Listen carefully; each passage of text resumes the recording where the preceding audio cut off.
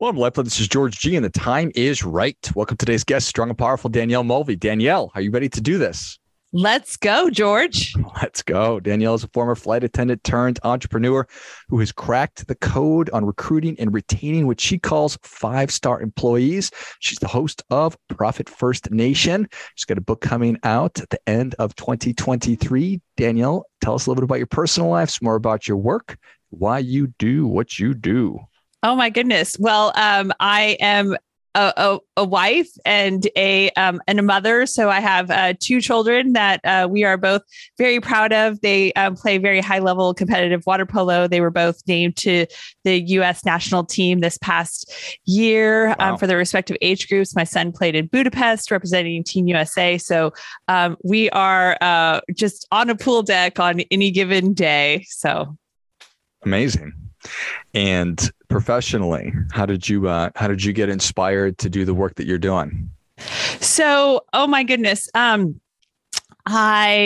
kind of had an opportunity to start my own advertising and marketing firm when I was 25 years old, and I took advantage of that opportunity. And what's funny is I was, you could say, lucky with my first hires. They were great. But my hiring strategy, being a 25-year-old entrepreneur, was to hire people younger than me because they would have no experience and they wouldn't know that I didn't know what I was doing. And that strategy worked for a couple of, maybe a couple of years.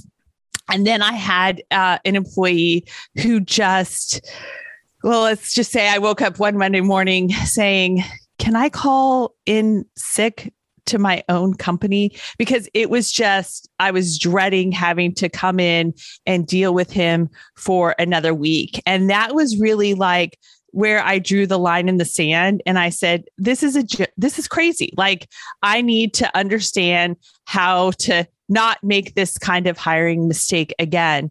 And so at that moment, I just kind of went all in on understanding and really improving and creating a process and a system around recruiting and hiring the best of the best, like the top tier, what we term five-star employees, the top 15% of available talent in the market for the given rate.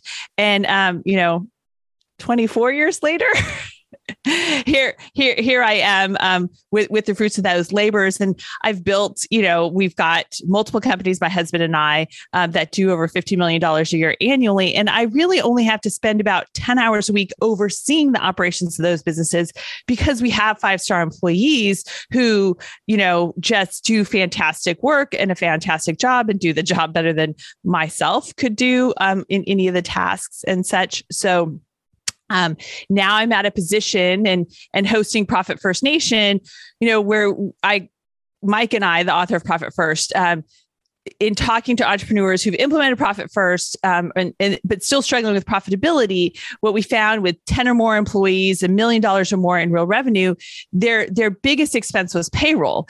And the biggest problem with their payroll is that average ho-hum or worse 1, 2, or 3-star employees are dragging down their payroll, increasing that expense, which is killing their profitability because one 5-star employee does the work of 2 or 3, 1, 2, or 3-star employees. So when you settle for less than 5-star employees, you are just like, can I cuss? Please. You're just pissing money in the wind. I mean, so that just kind of became the aha. And Mike's books are sort of an evolution with entrepreneurs. And so our work with All In, and that book that's coming out in December 2023 is really kind of like, okay, this is a real problem for entrepreneurs.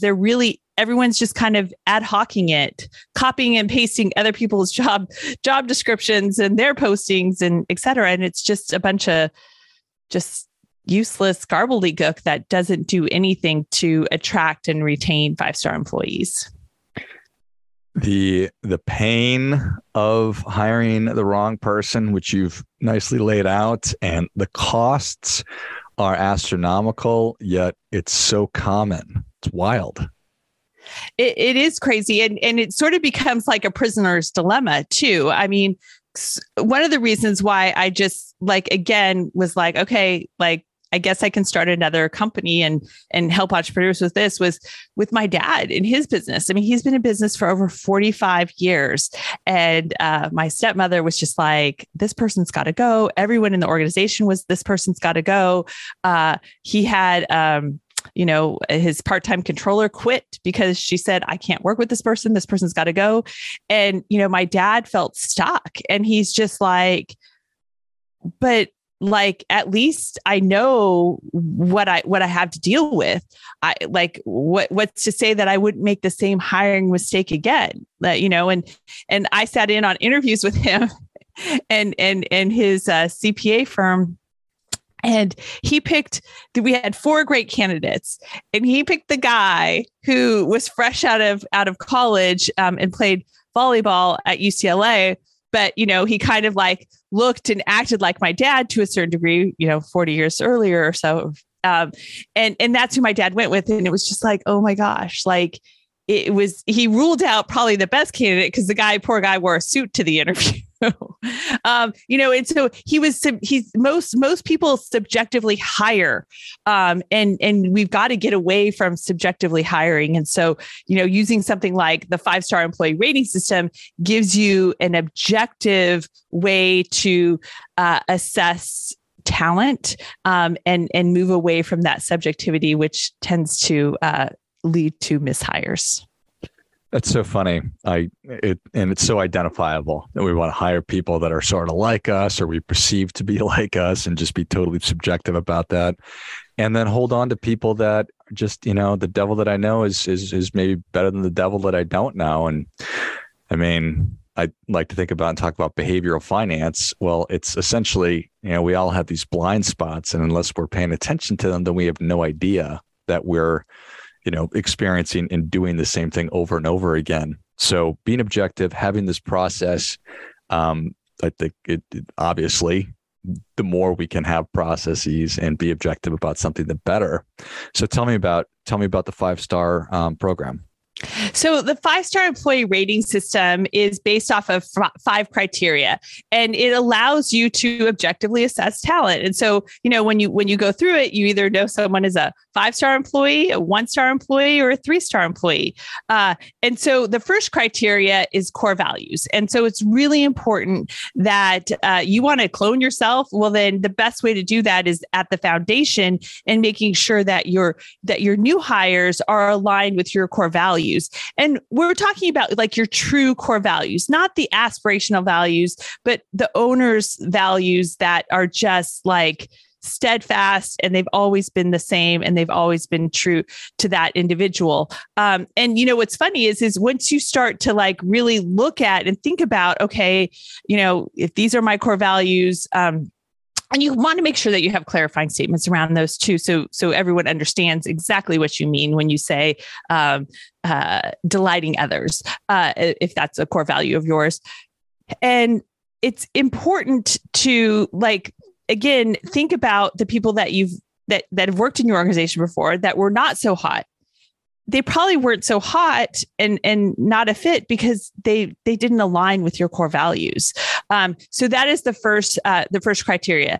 The second criteria is the 11 universal qualities of a 5-star employee. So we've identified 11 universal qualities that are just, no matter the role, no matter the position, these are the qualities that are steadfast and true for a 5-star employee. And out of these 11, 2 of them are coded green, which means they're relatively easy to change. 2 of them are coded red, and then the rest of them are coded gray, which means that they can be adjusted and coached on, with that intention about helping them improve those qualities.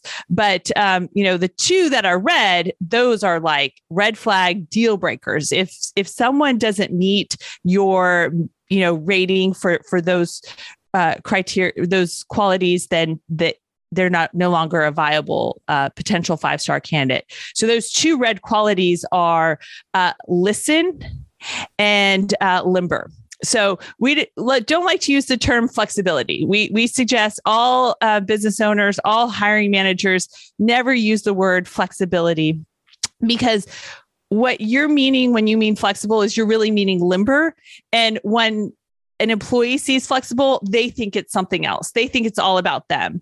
And you really need people to be limber. You need people to be able to be amenable to change, to pivot, to be, able to just do whatever needs to get done and be limber, not flexible.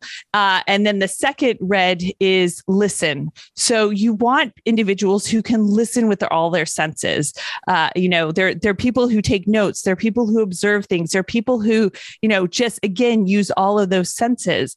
I had an interview back in March with a candidate, and I was like 3.5 minutes into the interview, and she wasn't answering my questions directly. And so I'm just like, okay, she's not answering. Let me kind of like simplify, make more simple questions. And literally at about the 5.5 minute mark, she still wasn't. So I just was like, I'm sorry, but I don't think this is going to be a fit. I didn't try to make it work. It was just like, okay, when this is a clear red flag, when she's definitely, demonstrating that she doesn't have the quality of being able to listen, then she's out as a candidate. I love it. And that is, I feel like when we're hiring people, we ignore red flags, and we do that at our absolute peril.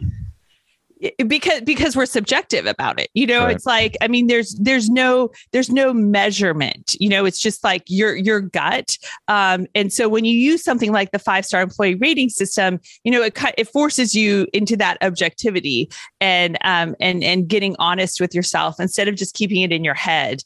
And that's typically what we do. We don't necessarily write down those red flags, or we don't have a litmus test that we can bump it up against. It's just like, well, I don't want to, I want to give them the benefit of the doubt. And, that's the hard part, and why we have to be more objective in our hiring is we want to see the good in people. And that's amazing. That's great. But, just because someone's not a 5-star employee for the role that you're hiring for doesn't mean that they're not a 5-star employee for another role. I like to say that I could get hired as a bookkeeper tomorrow. No problem. Easy. But I'm going to be honest, I would be a 2-star bookkeeper, because although I could do the job, I would hate it. I wouldn't enjoy it.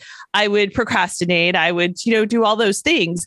But I am a 5-star entrepreneur. So, it's really about, the problem is that when someone applies for the job, there could be misalignment there too, of they think that they can do it. And that's why it's important to test for it. But let's continue on, if that's okay, with the 5-star. So number 3 are making sure the candidate has the appropriate aptitude and skills for the role. So as I talked about, it doesn't matter if you can say it, it matters if you do it. So it's really important to create testing that's specific to the skills that you need for the role. Of course you could use like basic Excel and 10 key and typing tests and accounting and bookkeeping tests, et cetera. But, I also like to create other tests, like if I'm looking for attention to detail, or if I'm needing them to do something that's repetitive over and over, or be able to follow a list and a checklist, et cetera. So we also create tests in our organization. But then there's over 30 aptitudes as well that we've defined, and you want to interview around those aptitudes, and then make sure that you're rating that individual on those aptitudes, and kind of like, what is the rating that you need for someone with those particular aptitudes. The fourth criteria in the 5-star employee rating system is success metrics. So it's really important that you take the job description, and you need that formal job description that has everything in the kitchen sink in it. But you also want to have the 3 to 5 key responsibilities highlighted. These key responsibilities are going to be what drives the revenue, what drives the profitability for your business. And even an admin is driving revenue and profitability for the business. And so with those 3 to 5 key responsibilities, you want to quantify what success looks like in that for that position and those responsibilities. And when I say quantify, you want to attach numbers, metrics, dollar signs to that. So for example, one of our businesses, we process long-term care claims for the state of California Employee Pension and Retirement System. And so, throughout our recruitment process, starting with the job posting, we say that you're processing, you're adjudicating long-term care claims, and you have to meet 98% financial accuracy, 95% procedural accuracy, and you need to be processing 42 claims a day. So it's very clear, it's very direct. You know exactly what success looks like in the role. And if you look at other job descriptions for other sort of claims examiner positions, there's no mention of metrics. And what this also does is it attracts the people who are like, yeah, I like to gamify my work. Yeah, I like to have a challenge. Yes, I like to know where I stand in terms of meeting goals and expectations. And it repels the people that are really not qualified or not wholly going to be going all in on the job if they're going to be held accountable to any sort of metrics. Nice. That makes a ton of sense. And then the fifth criteria is return on payroll.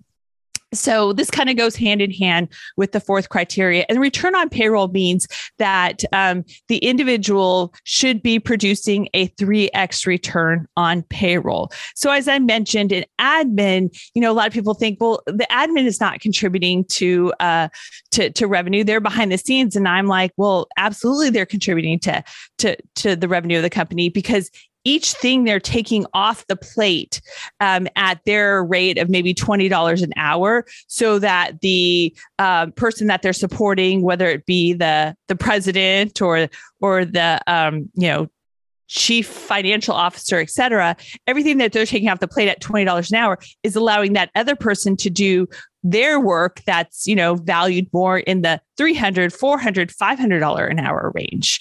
And so that's how you just make sure that everyone is in alignment with making sure that what they're doing is producing that 3x return on payroll. I love it. I love a good framework and process, Danielle, and this definitely is. So how hard is it for people to actually implement this? It's really a discipline, and it's the discipline about never settling.